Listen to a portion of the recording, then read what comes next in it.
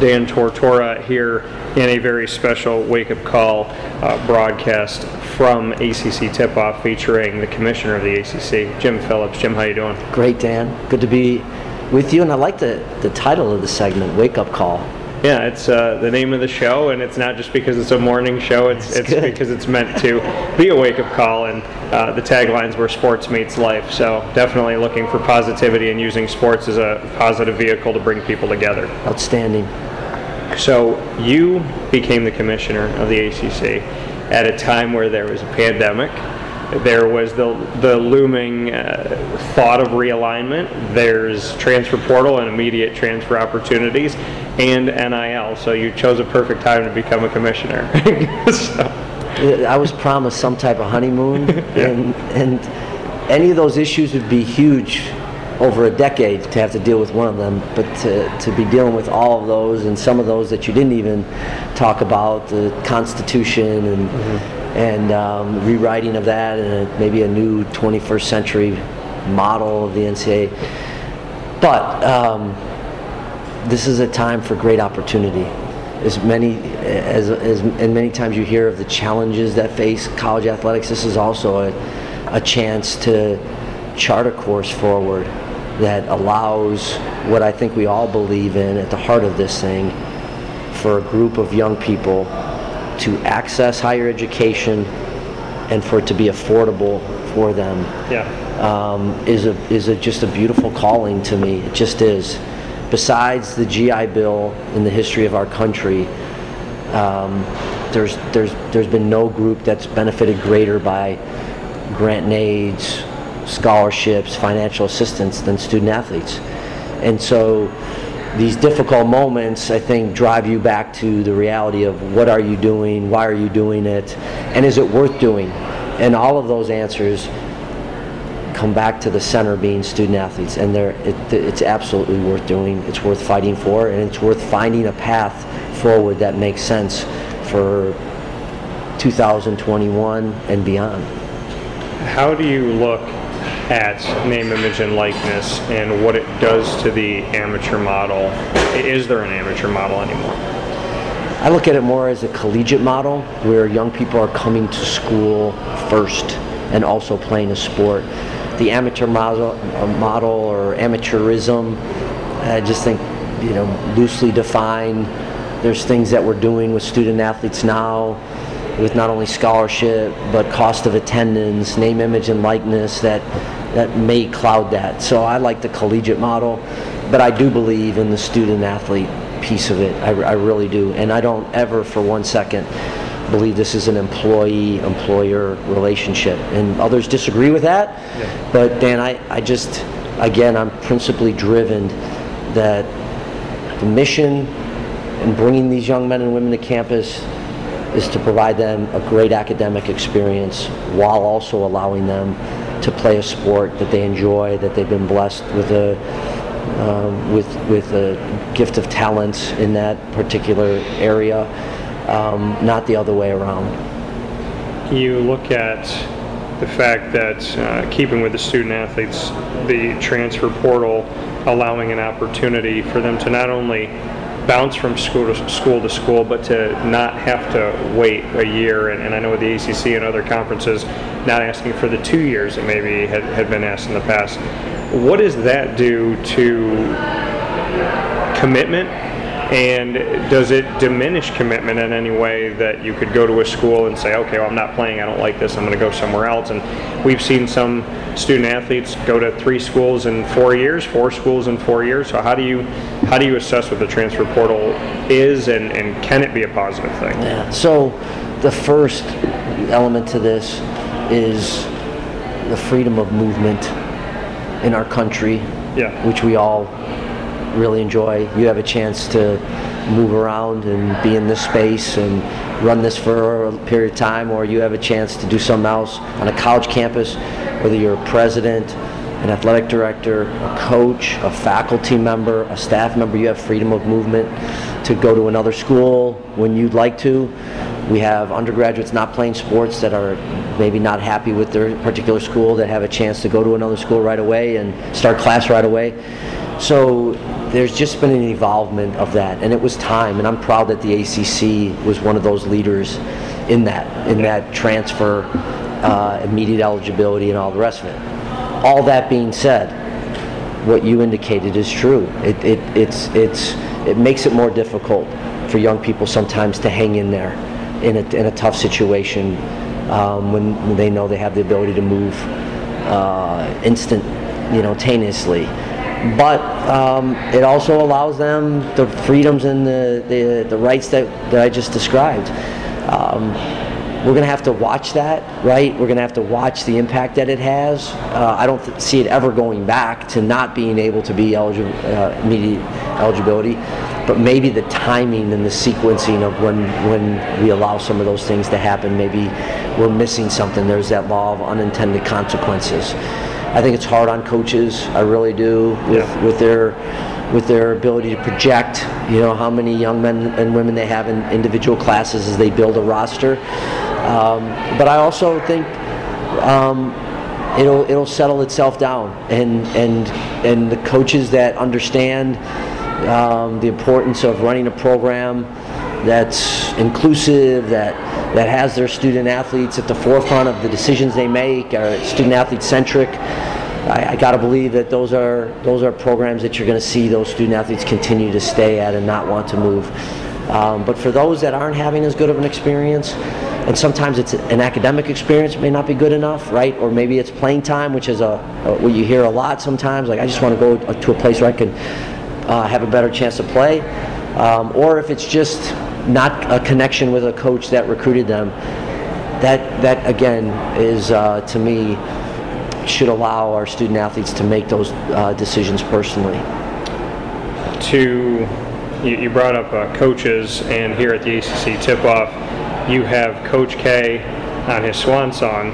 You have Roy Williams, that it just kind of happened. It was done, and he made the decision, and it kind of felt abrupt, at least for me, knowing that I'm going to miss his expertise and what he brings to the table. So Roy moving on, Coach K going to be moving on, Jim Boeheim probably going to coach till he's 115, and then Leonard Hamilton and Mike Brey. Brey, I think 21 years now, and Leonard Hamilton about to be at that 20-year mark. Just what it means to you to have these coaches with this longevity with the programs that they've been with, and what it means to see Roy Williams and Coach K, two of the top three winningest coaches in college basketball history on the men's side, moving forward or having moved forward. I'll take it maybe in chronological order, as far as who's announced their retirement, who's retired, and all that. First of all, I love Coach Williams. 904 wins. Nobody's won 900 games faster than he has. He's been one of the great champions of basketball, and as good as he's been for Carolina and the ACC, he's been even better for college basketball. And I really do wish he had one more year left. But I really respect the decision he made. You watched the press conference. I watched the press conference back in the spring. And he always said that he was going to move forward when it was the right time. And he felt like that was the right time for. So for he and Wanda, I think that was exactly the right decision. And we'll get a chance to honor him this year at some point, and I look forward to that. For Mike Krzyzewski, who I have a great relationship with, like I do with Coach Williams, I'm really glad he's sticking around for another year so that our ACC schools and college basketball can thank him along each of these stops throughout the season.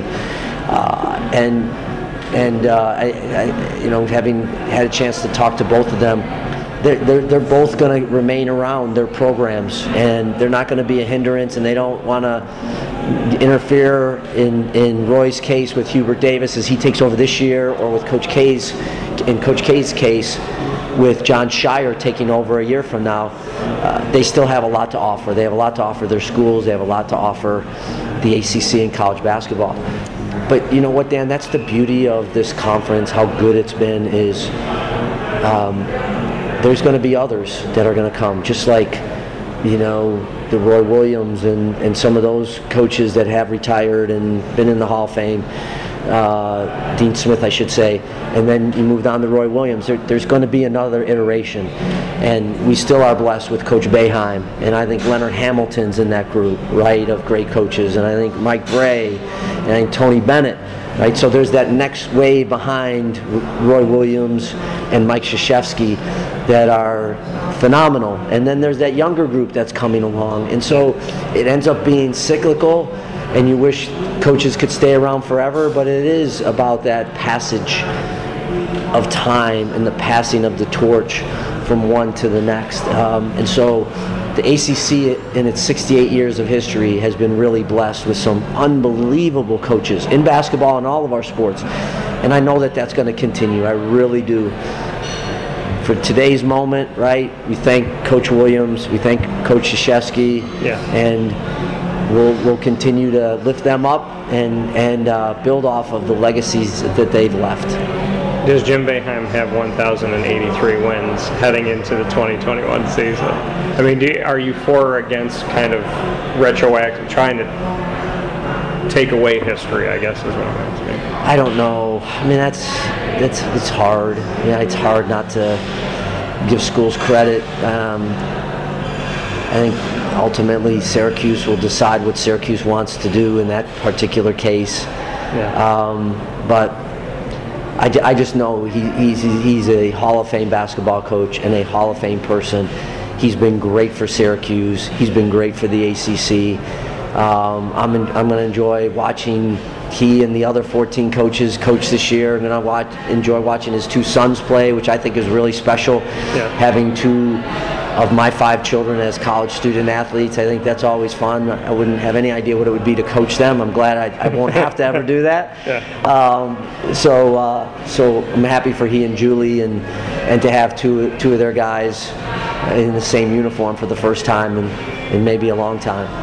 You're a leader in the ACC, you're a leader in collegiate athletics, but being a leader in general to you means what? Because this isn't, I spoke with Amy Yacola about it, and she said, listen, we're not curing cancer and this and that, we're doing what we can, we're doing our part, but leadership in the world of sports to me, because Wake Up Call is where sports meets life, I feel like you stem out, and though you may not be a doctor in a room doing surgery, there's a lot from a leadership standpoint that you can do in effect, especially through the ACC. So how do you view leadership, and what impact can you have on the country as a whole, maybe the world? So, Dan, I would just say this. Leadership will only be what you put into it and what you believe it to be. And I take this role so seriously. I didn't think I would leave Northwestern. I was very happy there, managing 536 student athletes and a staff of 250, 270 people. But this was a chance to come and lead 10,000 young men and women in 15 world-class institutions. What does that mean?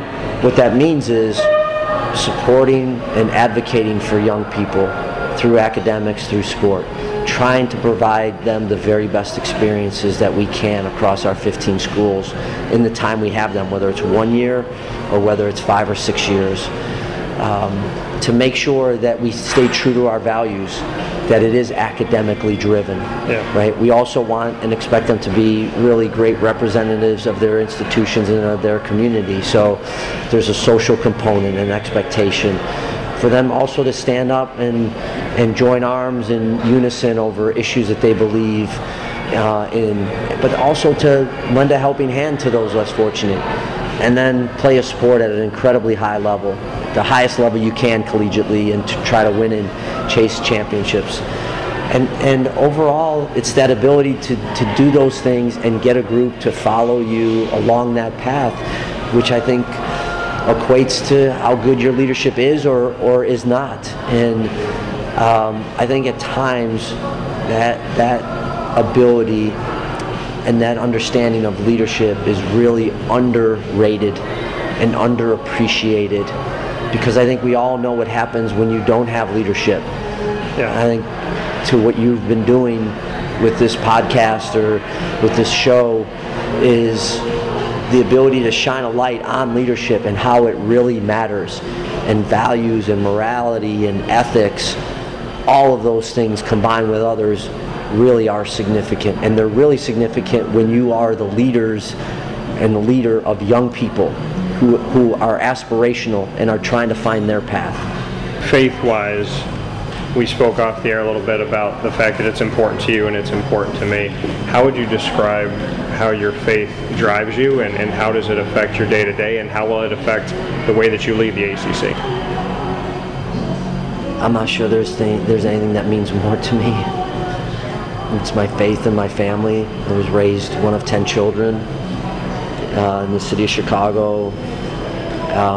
We didn't have a lot of material things, but there wasn't anything I longed for as a young person, because we had this great faith led by two amazing parents, and we had this beautiful church and community that you didn't need anything more. We had a roof over our head, we had food on the table, we had a place to sleep, but God was in our life. And it matters to me, again, as much as anything. It's something I do daily, make a commitment, both to be present in mind and in spirit. It drives my values, it drives who I am, and most importantly, who I am as a husband and a father of 5 children. But how it drives me in my work, as commissioner, it drives me in a few ways. To have empathy for people, to be supportive of people,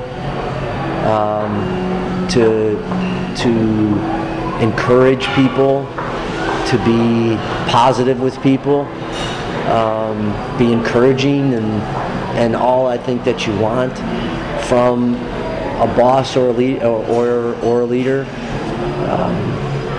And some people don't feel as strongly as I do about it in life, just like for you. But that doesn't mean that you don't stay just as committed to them when it comes to that. And you do it in the ways I described, and it may not be talking about your faith, Christianity, or whatever it ends up being. It's how you treat them. And I think it does come down to you treat others as you'd like to be treated. And we're in a period of time where there's divisiveness and struggles. And I think part of the deep responsibility that we have for others is to open your heart to them and to allow them to be touched by your presence, in the sense of that they know that someone in your role cares about them, deeply cares about them, more as a person than you do what they could potentially do in their particular role. So it's an interesting dynamic. It's an interesting time to have those kinds of dynamics involved. But I am so thankful that the faith that I have is so deep and so instilled in me by my parents, and what I've tried to do leading my life, that even on those really difficult days, I know it's God's will that whatever that happened, and that we'll work through it. Coming from the commissioner of the ACC, Jim Phillips, a lot more to have, I hope, here on Wake Up Call with Dan Tortora. Thank you, sir. Thank you. Appreciate it. Appreciate it very much.